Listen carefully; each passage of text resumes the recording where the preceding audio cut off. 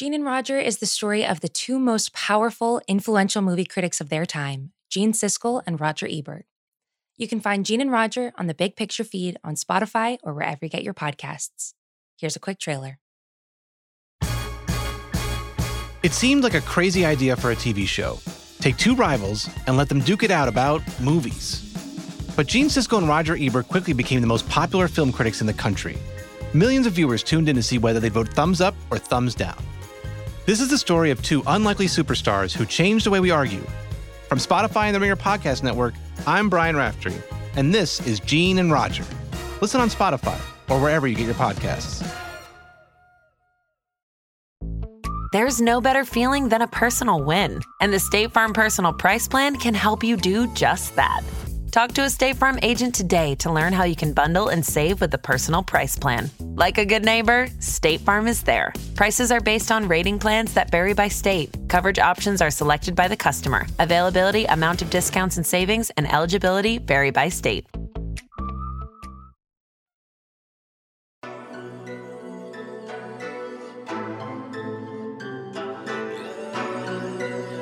Listeners, welcome.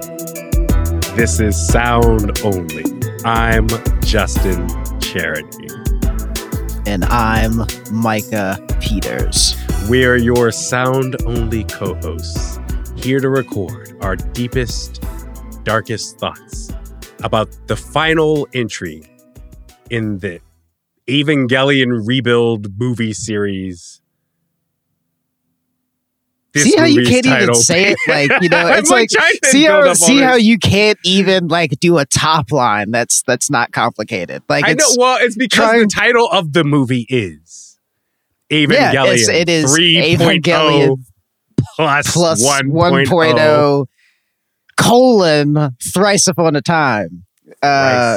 Basically, the conclusion of a process that began 14 years ago of series creator Hideaki Anno, basically trying to give the original Evangelion series a proper ending. Because should I just say this here? Because like when the anime was being produced by Gainax in the 90s, they essentially just ran out of money, which is why there's so many like repeated images and everything else from episode 17 on. Let's unpack that a bit. That is the general mythology of the original TV series, right? There's definitely the part about like animation is really hard and expensive to make on the TV timetables. I do think a lot of the original ending of the original TV series is just it's like creative choices, right? And there's always a mixture of creative choices and contingency. And who can say really which is the dominant force and why the original Evangelion TV show ends with MS Paint sketches. Depends upon like who you ask, you know what I mean? And how they feel about, you know, exactly how meta they want to get about the conclusion of the series. Yes, you know, what is being communicated. But we should, for listeners up top, this podcast that you're listening to right now, Sound Only, is itself originally an Evangelion recap podcast. It's named in homage to Evangelion. You know, to what Micah was saying, I would say the end of Evangelion, which we also covered, is the last episode of our original run, right? Like that's the thing. That's the movie I think of as Anno's grudging attempt to give the original series a proper conclusion, a blockbuster conclusion, as opposed to a mind screw vanishing act, such as was the TV finale, right? So the Rebuild series, and we can unpack this. The Rebuild series, I think, is more so Anno's attempt to do two things. One, figure out like what the proper next step for him is in the world of anime, considering he made one of the sort of biggest, most influential things of like his generation, right? I think of Rebuild more so as Anno giving new life to this series, or trying to give new life to this series, trying to, in the beginning, I don't know that I even thought of it as him trying to remake Evangelion, in the beginning, in Eva 1.0, I thought it was more like a remastering. Because that's what the first movie in this reboot series looks like. It's like a remastering. Yeah, there is... I mean, like, this is also, like, a thing that happens with the Gundam series a lot. I think that the beginning, or like a concise retelling of the beginning of the Gundam story, has been made into a movie or a sub-series so many different times at this point. Yeah. And I mean, like, that's also just something that happens when a series becomes popular or gains, you know, I mean, like, I don't know, gains popularity in, I guess, like, an unexpected way over time. And they're just kind of like, all right, well, we have better technology and they're still interested in this. Let's retell the story by grouping all of the episodes 1 through 10 into a movie. Which is, I think that, like, I don't know if there's like a name for that, but that's a familiar phenomenon, right? To you? Yes. And in fact, I'm glad, though, you brought up Gundam specifically as the way for talking about this, because again, I'm the one of us who's largely unfamiliar with Gundam, right? And while watching this movie, 3.0 plus 1.0, Thrice Upon a Time, I kept getting the sense that, and retroactively looking back on the previous movie, 3.33, as like, oh, is this Hideaki Anno trying, like, this time around making Eva a proper mech series? Because I definitely think 3.3 and then this finale movie that just came out in North America, right? The action is so different from the original Eva. And there's more of a sense of cartoon action ecstasy that's still very artful, but it's just orgasmic and consistent in a way that is not what the original series was about, per se. Yeah, like, I'm thinking, like, back to when Shinji, like, first pilots Unit 1, like, in the series, and thinking about, like, the music and, like, the framing of it, the fact that when it goes berserk, like, it's like a cause for concern. It doesn't feel awesome. Like, I think it's just like, you know, Hideaki Anno is more attuned to the human costs on the ground, in, like, you know, the what is it? Is it tong? It's not tonkatsu because that's pork. But there's like whatever it is. We're gonna see something. We're not editing out that. We're not editing out that I just said that because I mean, because it starts with a T and it has a K in it. It ends with a U, and I know what it's called, but I can't remember. I believe is the term. Okay, thank you. Thank you very much. Listen, man. All right, I tried. I reached for it, and I couldn't scrape it, and that's why you're there, to catch me. But anyway, the combat in Thrice Upon a Time, by contrast, is like much more. I think the word I texted you was delirious. Like the spinning arm Gatling gun thing in the beginning, and even like the like outpouring of like Ava like robots from Nerve HQ towards the end. You know, like these are things that feel. I mean, like, it's just for Christ's sakes, the top of the Eiffel Tower became a weapon in the first 5 minutes of the movie. Yeah. When you texted me the term like, it definitely too, is. Like, yeah. But those, like, it's the things that I was more impressed by, rather than like those big displays of orgasmic violence and whatever, are like the quieter moments that happen during like the middle third of the movie.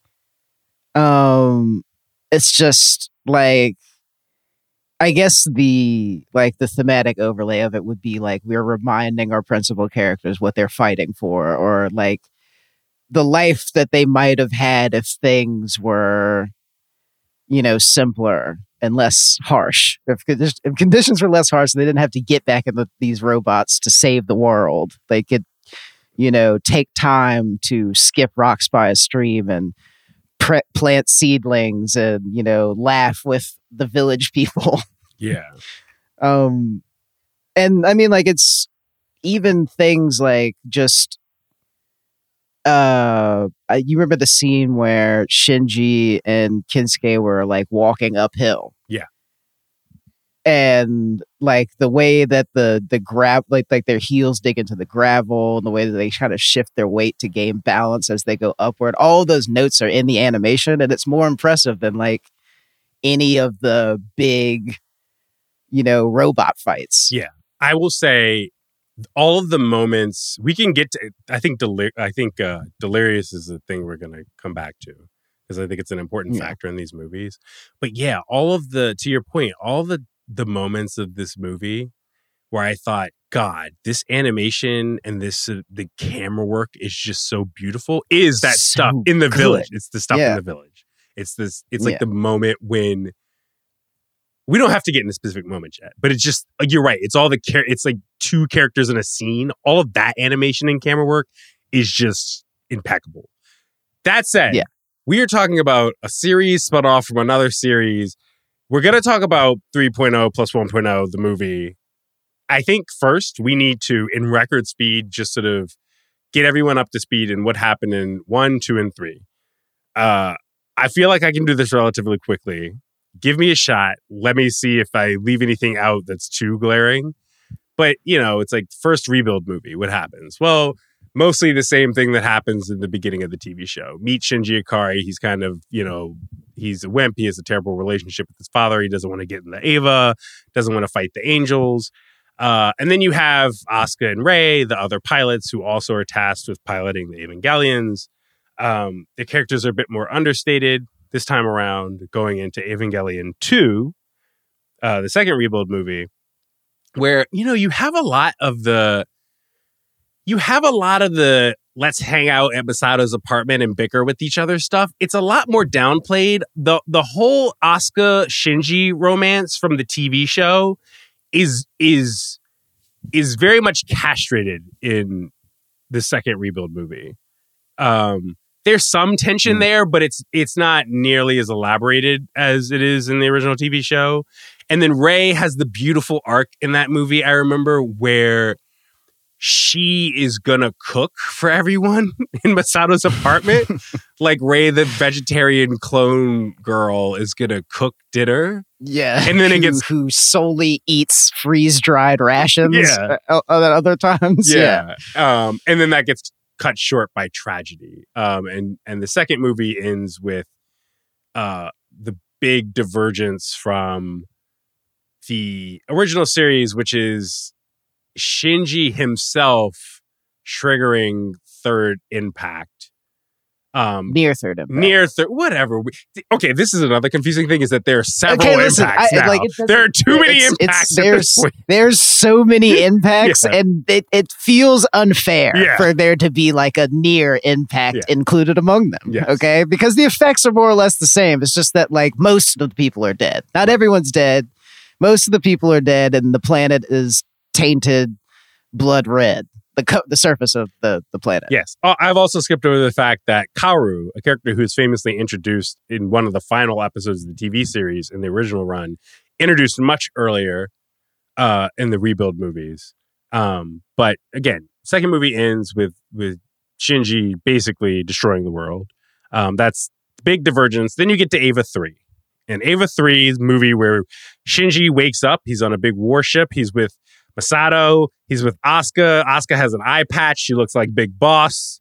And everyone hates his guts. And where the through line of the original TV series was, Shinji, you must pilot the Eva, the through line of the third Eva rebuild movie is, Shinji, you are not allowed to get anywhere near an Eva. In fact, we've put a collar around your neck. If you try to get in an Eva, it will blow your head off. Shinji, you must not pilot the Eva. And then he ultimately talks to Kaoru, and they play the piano, and he pilots an Eva, and Kaoru is the one who gets his head blown off in that movie.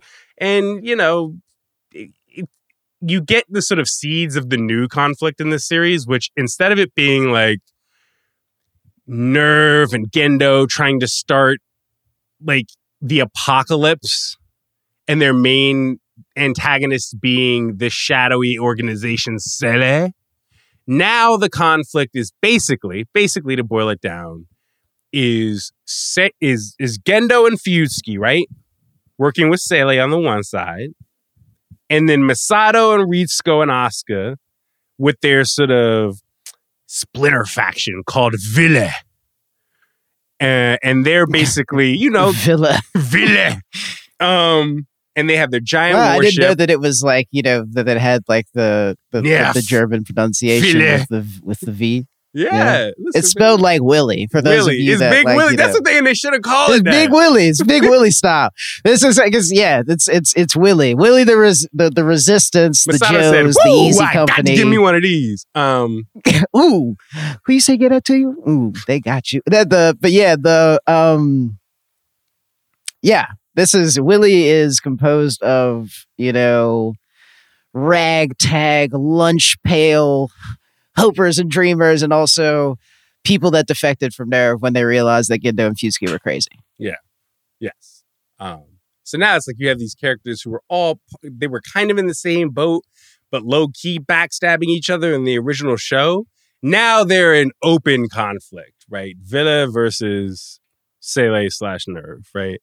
And so you get to the fourth movie, and Shinji in the fourth movie, right? He's doing the thing he does in the beginning of it, in the end of Evangelion, where, and I don't know a protagonist in any other thing whose signature move. He's just sulking, man. He doesn't just sulk. He is the only protagonist I can think of where his signature move is he sits and refuses to say or do anything for 30 minutes. And then he vomits. sees Asuka and vomits at her. He vomits into his hand the moment he sees like a choker on Asuka's neck. It's crazy. Yeah.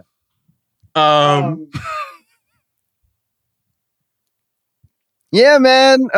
Shinji, like at the beginning of any like Evangelion thing, spends a lot of time, being caught between, not wanting to live and, not actually being able to die. Yeah. Just kind of like beating himself up because, this is all my fault and everything I do turns out bad and nobody likes me, and it goes on for a very long time. Yes. And part of why I wanted us to set up what happened in the previous three movies before sort of getting into this newest movie, right, is because, we covered the original TV series in depth. We covered the movie End of Evangelion in depth. And one thing I think is fascinating is that we talked probably for 4 hours. We didn't publish all 4 hours. We talked probably 4 hours about End of Evangelion, right? If you try to just simply relate, like, what is Gendo trying to do in that movie versus what is Sele trying to do in that movie? What are the competing visions for the Human Instrumentality Project? It's actually kind of ambiguous. It's very hard to say. It's not spelled out very well. What the difference is between what Sele wants to do versus what Gendo wants to do versus what Shinji ultimately accepts and rejects about those two respective things. It all kind of blends together into this orgasmic, sacrilegious, 40-minute sequence where Shinji exterminates humanity and reduces everybody into high C, and then changes his mind and undoes it. Right? Yeah. But it's not explained that well. Whereas I feel like this movie is more so like the reboot movies are super chaotic. You can get a sense of watching this movie that like really, despite there being all of these acronyms and crazy terminology floating around this, Gendo misses his wife. Yeah. Yes. And the movie makes him come out and just be like, I miss my wife. Just and be like, hey, I miss my wife. I miss my wife. Okay. I miss my wife. Yeah. The movie just kind of like makes him come out and say it. And, it gets like, probably the way that it proceeds is that there is this large interconnecting geopolitical conflict going on in the first hour. Then the middle, it comes to like, we realize that the antagonist, but really what we're fighting against is the idea that, humans are perfected in death. And then by the end, you're just kind of like, oh, this guy just misses his wife, and doesn't really know how to cope. Yeah. Other than the fact that destroying all of humanity, and he has the means to. And it's like End of Evangelion does that too in the final moments before Eva Unit 1 bites Gendo's head off, right? It sort of gives him that soft moment of he's talking to Yui in this dreamy sequence. Mm-hmm. But this movie is much more consistent about it, about being like, this is what Gendo is trying to do. He says it in a much more straightforward way. He says it to Shinji's face. I think that's one thing that's very clarifying about this movie compared to other Eva stuff. I also think that making the dynamic into Gendo versus Masato and then Gendo versus Shinji, that's just such a clarifying contrast. Whereas in End of Eva, right, it's sort of all of the characters are fighting each other, but really they're all fighting the United Nations, right? And it's again, the battle lines are a lot less clear because you have the war against the Angels, the war against Sele. The conflict is so overpopulated. Whereas I think this movie does kind of devolve into a good versus evil showdown. In a way that I think helps it. Because again, these movies, by now, especially movie 4, there's so much lore. There's more room for there to for the emotions of the movie to breathe, I guess. Yeah. Let's breathe ourselves. We're gonna take a break. We're gonna take a break. And we'll come back and we'll talk a bit about the conflict in this movie and I guess the differences in the language and the grammar and the emotional texture of the rebuild movies compared to the original Evangelion, because I think there are huge differences there. Micah, can we talk about Delirious again? Because the opening of the movie is that. The opening of the movie begins with a character who we need to talk about, because they're a character we've never talked about on this podcast before, because they're unique to the rebuild series. Mari Illustrious. Mari Illustrious Mikami. Yeah, the self. What does she say? It's just like, think about who you saw on the roof. Glasses, big boobs. She's a piece of work. But yeah, where to begin with Mari? She's a Reddit seductress, is what I would describe her as. She has a weird incel energy to her, while also trying to have a sex appeal to her. You know what I mean? Yeah, there's just very much very strange character, very disagreeable to a lot of people. Very loudly pronouncing, I'm a sexual being in every scene that she's in. But yeah, I don't know. She, like every other character, has a very intense attachment to Shinji. I think a lot of people through the course of the rebuild movies, because Mari is this original character, feels like Anno is always shrouding her in obnoxious misdirection, right? And it's easy to get to the third movie and go, hi, I'm sorry, I don't know that this character has had any character development, and I'm not quite sure what the point of her is, other than to just be the new kid who no one wants to hang out with in these movies. And that's one interpretation, I think, of Mari. But because of how you described a lot of the action in this movie, and the fact that I would also describe a lot of the action in the third movie, the movie before this, as delirious, I actually feel like that's kind of the whole point of Mari. No one in these movies does delirious action, 360-degree, 4-dimensional Gatling gun acrobatics like Mari does. And so she's kind of a dumb character, but she's kind of dumb in a dimension that is unique to the rebuild movies. I think just on a anime action perspective. Is that, I don't know. What do you think of Mari? No, I mean, I think it's sort of the uncharitable way of describing it is just like, I feel like Mari's a studio note. Yeah. You know what I mean? It's like kind of, she's specifically there to introduce an element of levity and like, you know, bombast where like, you know, the original Evangelion series like was quieter and made more time for like brooding and like cicadas and shit. Yeah. Like this is like she's loud and colorful. Yeah. And it's funny because this movie does more with her than the movies before, but then this movie also has her doing things like boob jokes, you know, that kind of just emphasize that studio note quality. So I don't know. It's like this movie is simultaneously Otto's attempt to finally rehabilitate this new character, Mari, but then also continues to undermine her at every turn. But I think she is at least useful in the beginning when, again, she's sort of, this movie opens like a Bond movie. Like it just has this set piece in the beginning that does not feel relevant to the rest of the movie at all.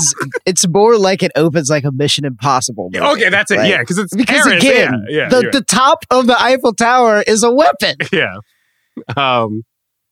Yeah, it's Mari doing, you know, and it's funny too because it's Mari doing, she's fighting a horde, right? And this has happened before, like, I don't know, in End of Evangelion when Asuka fights the Eva series. That's sort of the closest you get to a moment where an Eva pilot has to fight multiple enemies. And even that is pretty, that feels like a very intimate encounter. Because that, I don't know, she's outmatched, but it's still a reasonable fight, right? On screen, you can sort of contain the entire fight in a wide shot. Whereas the fights in the Rebuild movies are so big, it's like somebody poured all the Legos. It feels like the enemy is just, you know, rather than sending waves, is just sending explosions to happen on screen around like the characters. They look cool. Yes. And it feels very un-Eva, I think, for better and worse. Those kind of sequences, like, and that's true of things like the intro sequence to this movie, but it's also true of even the angels themselves in Rebuild, right? Like the angels aren't really important in the same way. In the original series, the angels weren't just, like on some level, sure, they're the monster of the week, right? But over time in the original series, the sequence of the angels matters, right? And you sort of think of each progression of the angels as like a very distinct phase of the show. That's not really true with the Rebuild movies. I think in the Rebuild movies, a lot of things feel more like, I think the angels in the first half of Rebuild feel more like their sequence doesn't matter. And then later in the series, there's a lot of trash mobs, you know? There's a lot of trash. There's a lot of like, you know, bulbous winged flying things and, you know, just grunts that you got to clear out normally. Like it's not like they don't have names like Sahiquel or whatever or whatever the hell the angels' names used to be. Or maybe they do, but they just don't matter, right? You hear Masato like say she'll yell out a designation, but the designation doesn't matter. All that stuff is a bit more. That's what it is that it's a designation instead of like a name. Like this is, they're not like, because each of the angels in the first series felt like kaiju. Mm-hmm. Yeah. And these, the angels in the Rebuild movies gradually begin to feel like I said, like stuff that you got to like, just fodder. I don't know. Cannon fodder. Yeah. And I do think that, I don't know, describing trash mobs or cannon fodder can seem like it's maybe denigrating in a way that I don't mean it to be, right? I actually think they're really great sequences. Like they're good sequences, but like what we're saying is that like when the most impressive when you're on the other side of like seeing specifically how the water shimmers and runs between rocks in a stream and, you know, what it looks like when a seedling is planted in a rice paddy or whatever, going to this feels sort of like obligatory, you know? Yeah. Mm-hmm. Where it's just kind of like, oh yeah, that's right. We're still making a mech movie. So we got to have like the CGI fight. Yes. I will say that I think it at least is... I think a lot of people dislike the third movie. And the third movie feels, with the exception of the middle stuff with Kaoru playing the piano with Shinji under the sky, right? That movie feels so CG action heavy so immediately. I think a lot of people were put off by it. I think this movie blends together much better than that movie did, because you go from that, again, Mission Impossible intro sequence with Mari, and you very quickly get to the more textured, humanistic, here people in a village on the outskirts of Tokyo 3. All these years have passed in Eva 3. And now you've already caught up with and the this age is how they learn to love what survived. Yeah. Right, but it's also Shinji's like seeing characters he hasn't seen in a while, like Toji Suzuhara, like Kinsuke, like Class Rep. And these people are old and they got real jobs now. And also they made and Kinsuke babies cute. Yeah. Yeah. Like they made Kinsuke cute and now he wears Patagonia and looks like he wears cologne. He looked like a dweeb in the original show. But now he got a little, white boy got a little swag, right? And then Toji Suzuhara, meathead, right? Is a doctor now. And the most loving, gentle, bedside generous manner. Like, I mean, it's like, what happened? Whoa, people change. We all Time grow passes. up. People change. He marries Class Rep. They have a baby. It's a cute baby. It's a cute baby. He's got little cute, little pinchable cheeks and whatnot. Yes. And at this point in the movie, it's like in Eva 3, Villa, Asuka, Rei, they go through all this tumult and they're finally back together and they've broken free of Gendo, and they're sort of, in this movie, they're wandering together in this village. They still haven't fully reconciled. Rei is going through this identity crisis. She's not at Nerve anymore. She's not living in the basement in her weed tent, just sort of being naked all the time because she's a clone and she don't know nobody. She don't know how to act. She's in this village. She's learning how to grow rice. She is cuddling a baby. There is a moment in this movie where Rei Ayanami looks at a baby and says, "This is cute," and it is the second best moment of this movie. Even though it feels kind of like fan service, it is also incredible. Yeah. Meanwhile, you have Asuka. Asuka wearing she's dressed like Eli in Metal Gear Solid 5 for some reason. No, she's dressed like Eli in the Book of Eli. It's various Eli. Yeah. She's got a Nintendo DS, which she has hacked and modded for some reason to play old Atari games. She only plays this one. She couldn't play Hotline Miami on that thing. I don't know. She and Shinji have their classic sort of idiot Shinji, on the why don't Switch you playing talk? Contra. Yeah. Right. Why don't you talk? Why don't right. you, Right. And, it's basically the same thing that always happens with Asuka, is that, like, she doesn't process emotions as anything other than either anger or frustration.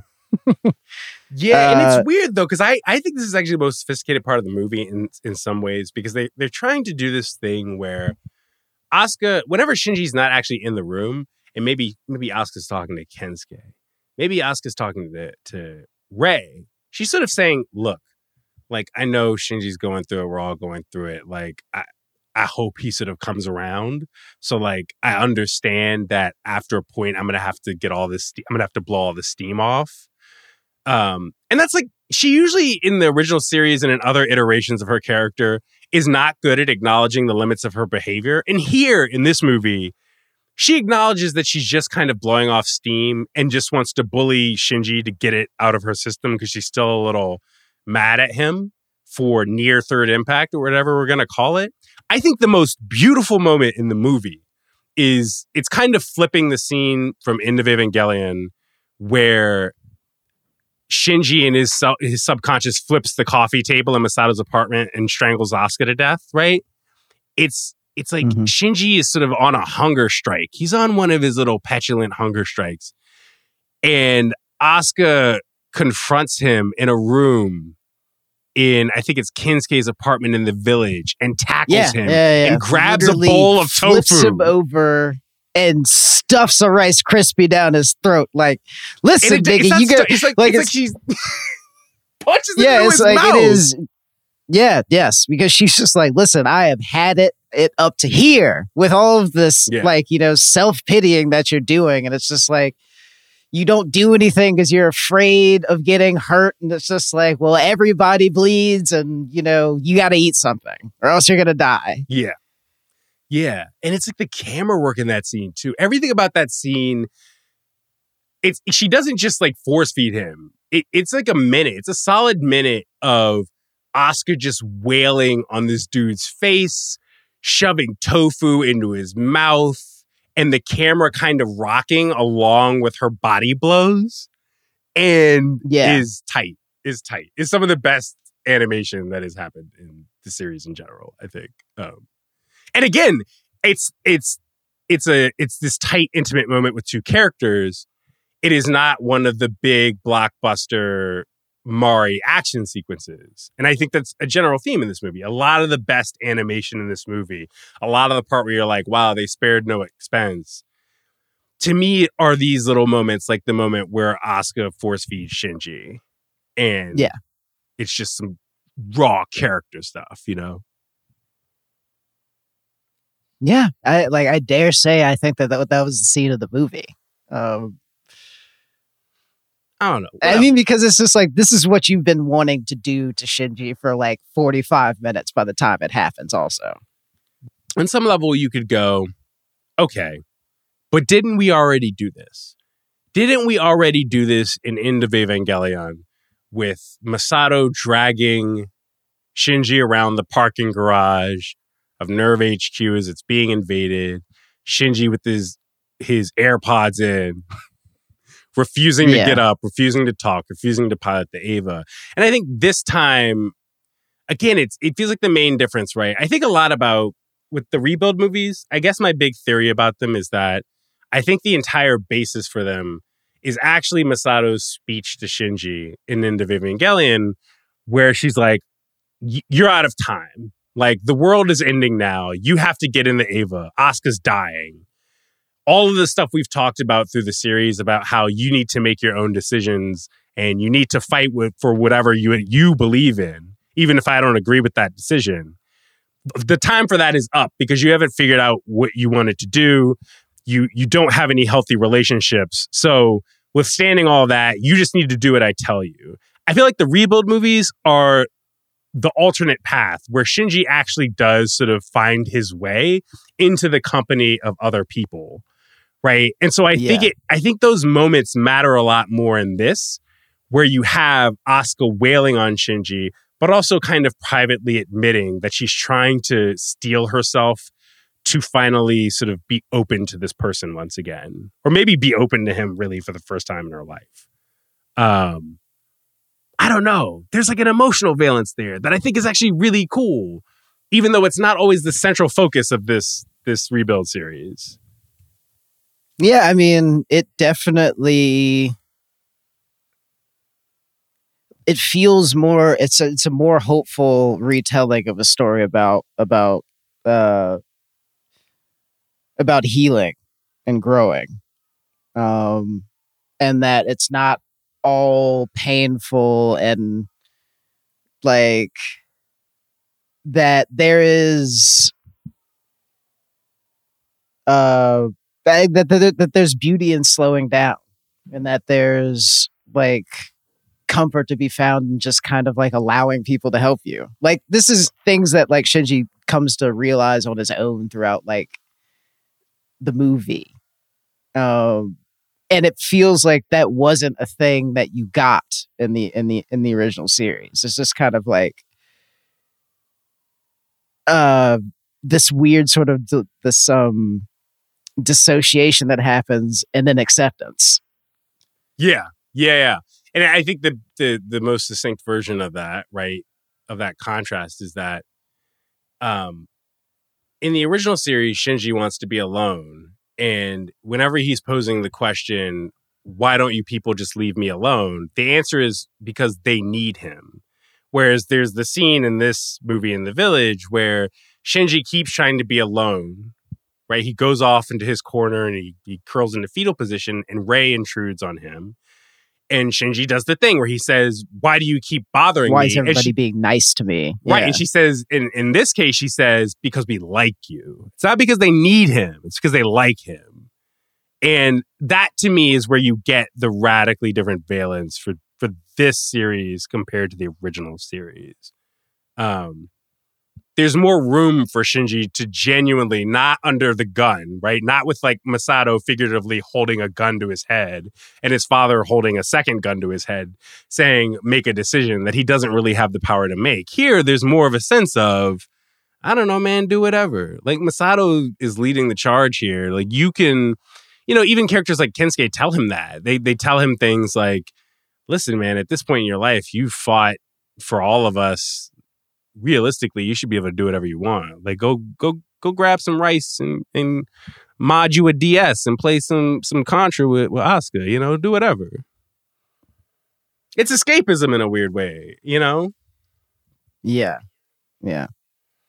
But then I don't know what else happens in this movie. Like it's all you have this very peaceful village slice of life bit where you're catching up with Kensuke, Toji, class rep. But it's really sort of all Masato Gendo biding time for like the big final confrontation between Ville and Selle.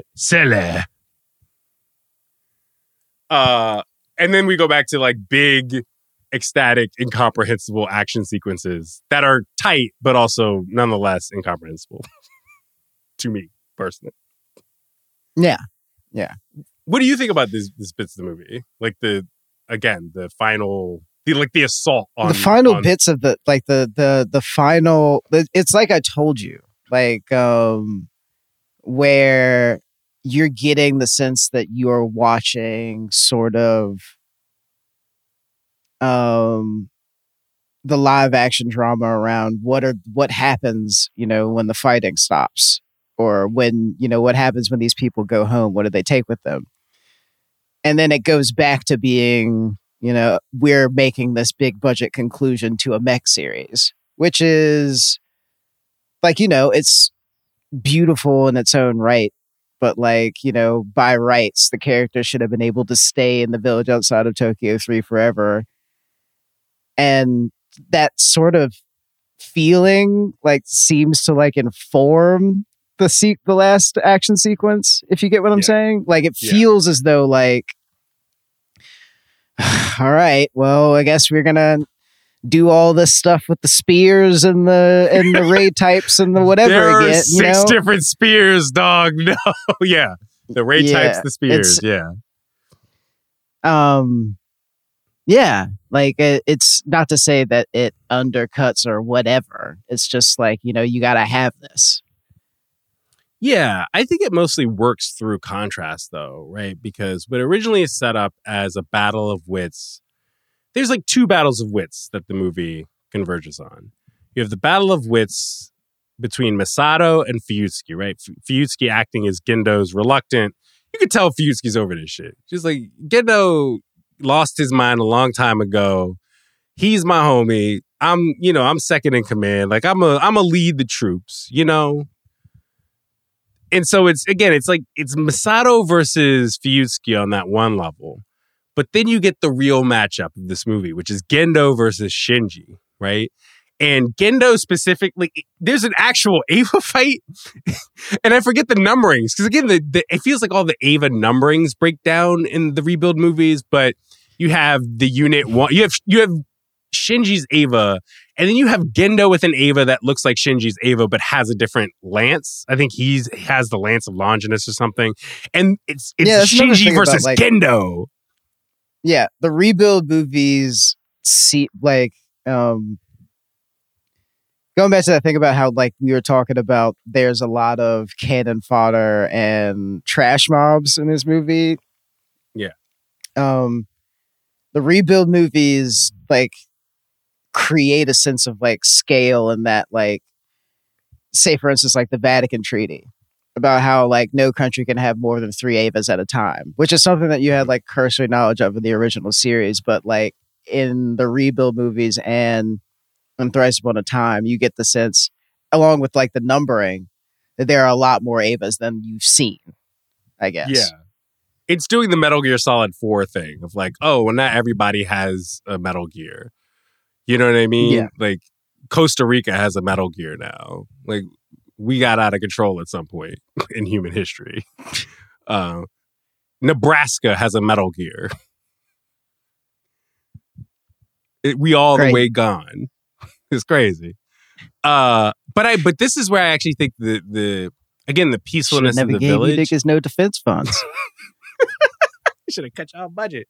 Yeah, the sense in which all of the characters in the village lure Shinji out of his shell in this very rural setting where he finally gets to chill out. Like, he has an actually pleasant series of exchanges with Rei where he seems like a normal, well-adjusted human boy.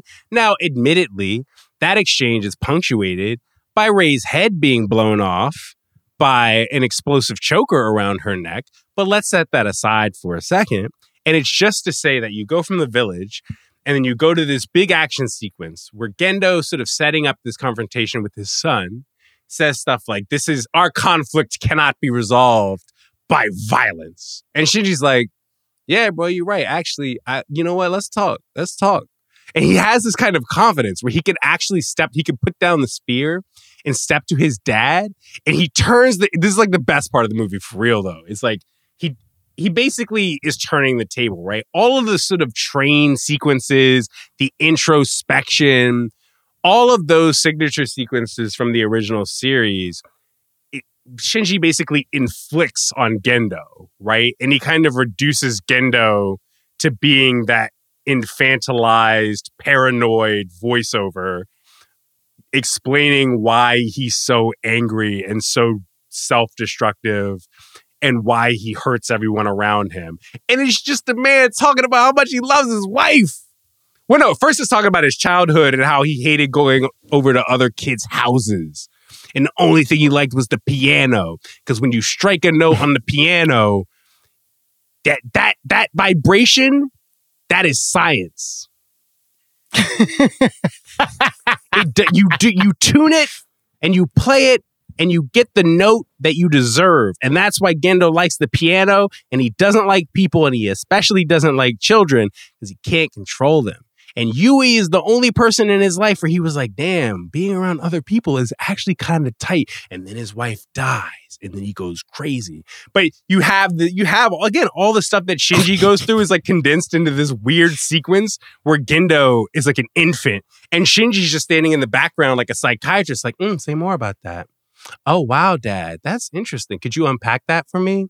And it's this beautiful role reversal.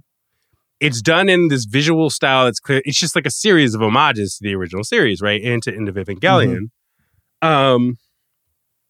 And it abstracts away all the violence, right? It's sort of...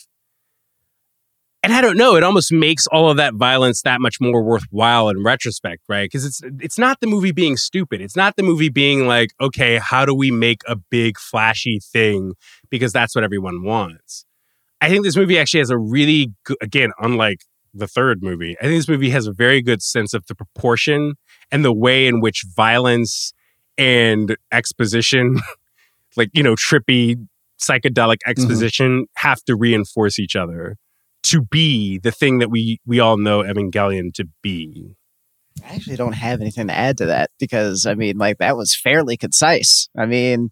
You don't want to talk about Mari breaking out a saw at least? You had to double blade? I mean, like, we could talk about Mari breaking out a saw if we want. Wait, was that Mari or Asuka? I forget, because they're both doing crazy shit during the invasion. Asuka's, like, pulling, angel blood, the MIB mind phaser out of her eye, yes! Like, and turning into an angel and shit. Like, it's just, But yeah, I mean, like, it is kind of, even the conversation that Shinji and Yendo are having is like an homage to just the fact that, like, the therapy session that is the final 2 episodes of Evangelion. Yeah. But having him be having him in a place of like repose and like confidence and whatever, it like provides people that like kind of felt uncomfortable watching Shinji, or like having the heat of embarrassment on your face as like he kind of refuses to get out of bed and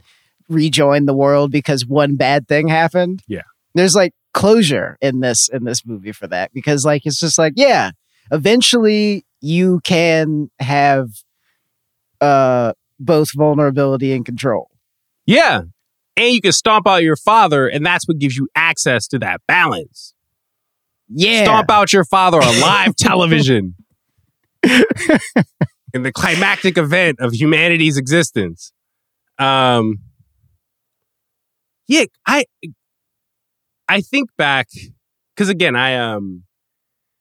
it's interesting to me to consider the fact, right, of like the original Eva TV series has this advantage of being a TV series, which means that you get 26 episodes. They run in their format. They're close together.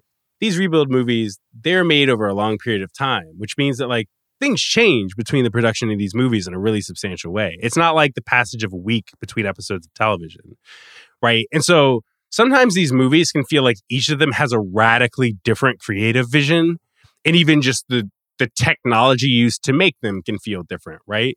The use of CG in this movie is way different than the use of CG in Rebuild 1, right? And again, for a long time, especially after watching, I liked the third movie a lot, but it took me a long time to get to a place of liking it a lot.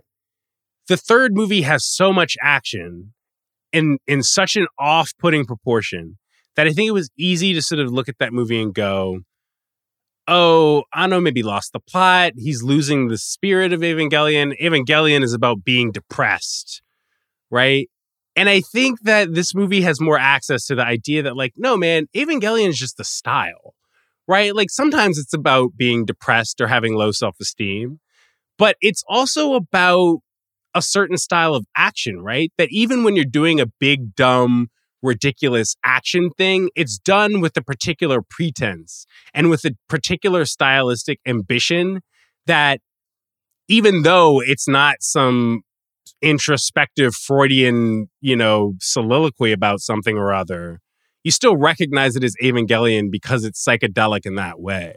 And I do think this movie has a lot of that. I think it gets both ends of the spectrum. It gets the heady end of Evangelion, and it gets the loud and colorful and religious part of Evangelion. And I don't know, I'm kind of glad that these movies in a way don't really feel like the Evangelion that I grew up with did.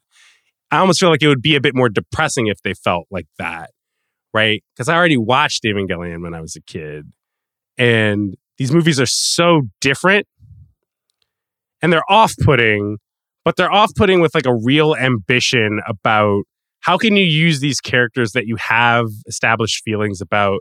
How can you use all of this imagery and all of this vernacular and employ it to something new? And I think I think this movie does that pretty well.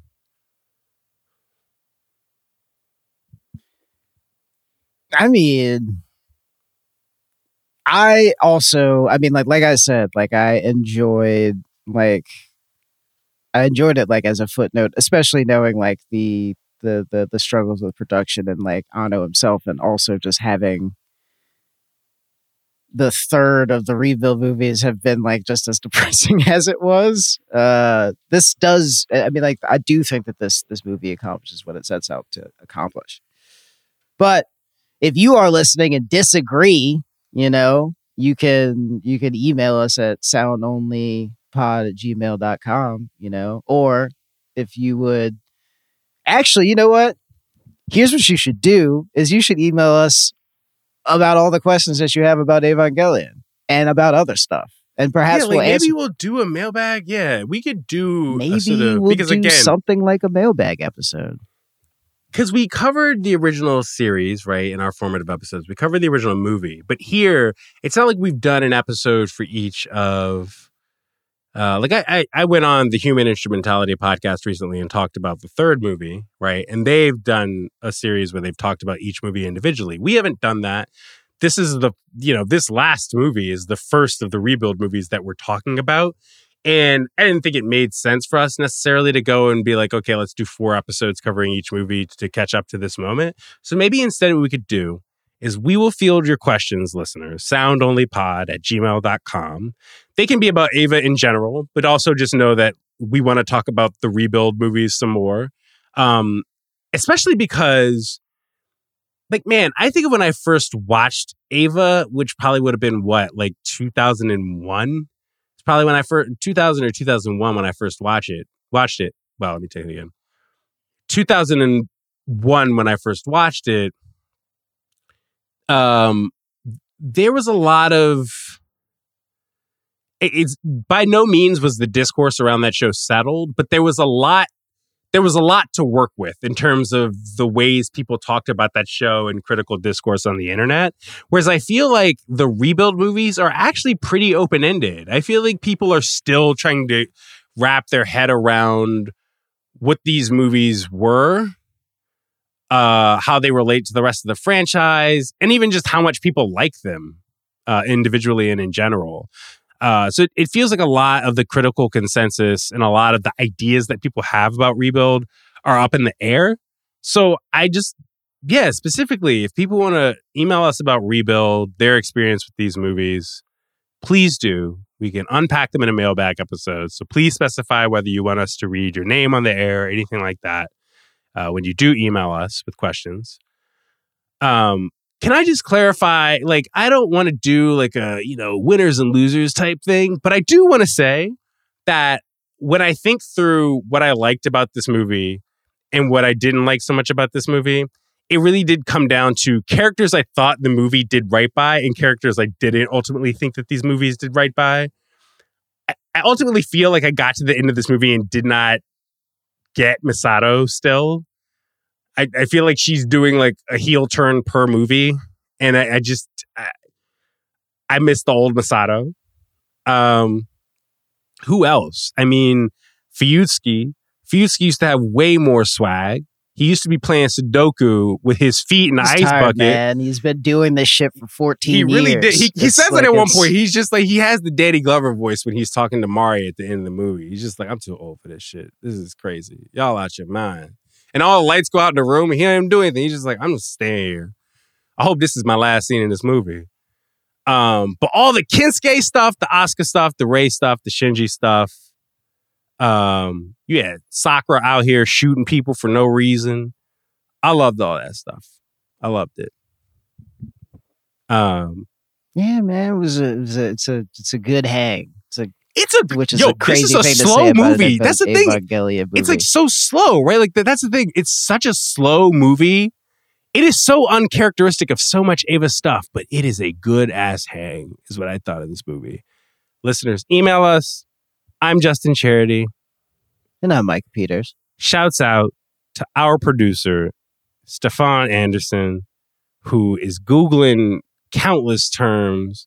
We didn't even bother unpacking half the lore just because I don't want to get bogged down in it. We can talk more about it if people really want us to unpack specific things about the 6 new kinds of lance. Too much about it though. Yeah, because if we find it germane to the general concern of understanding Evangelion, we will discuss and discourse.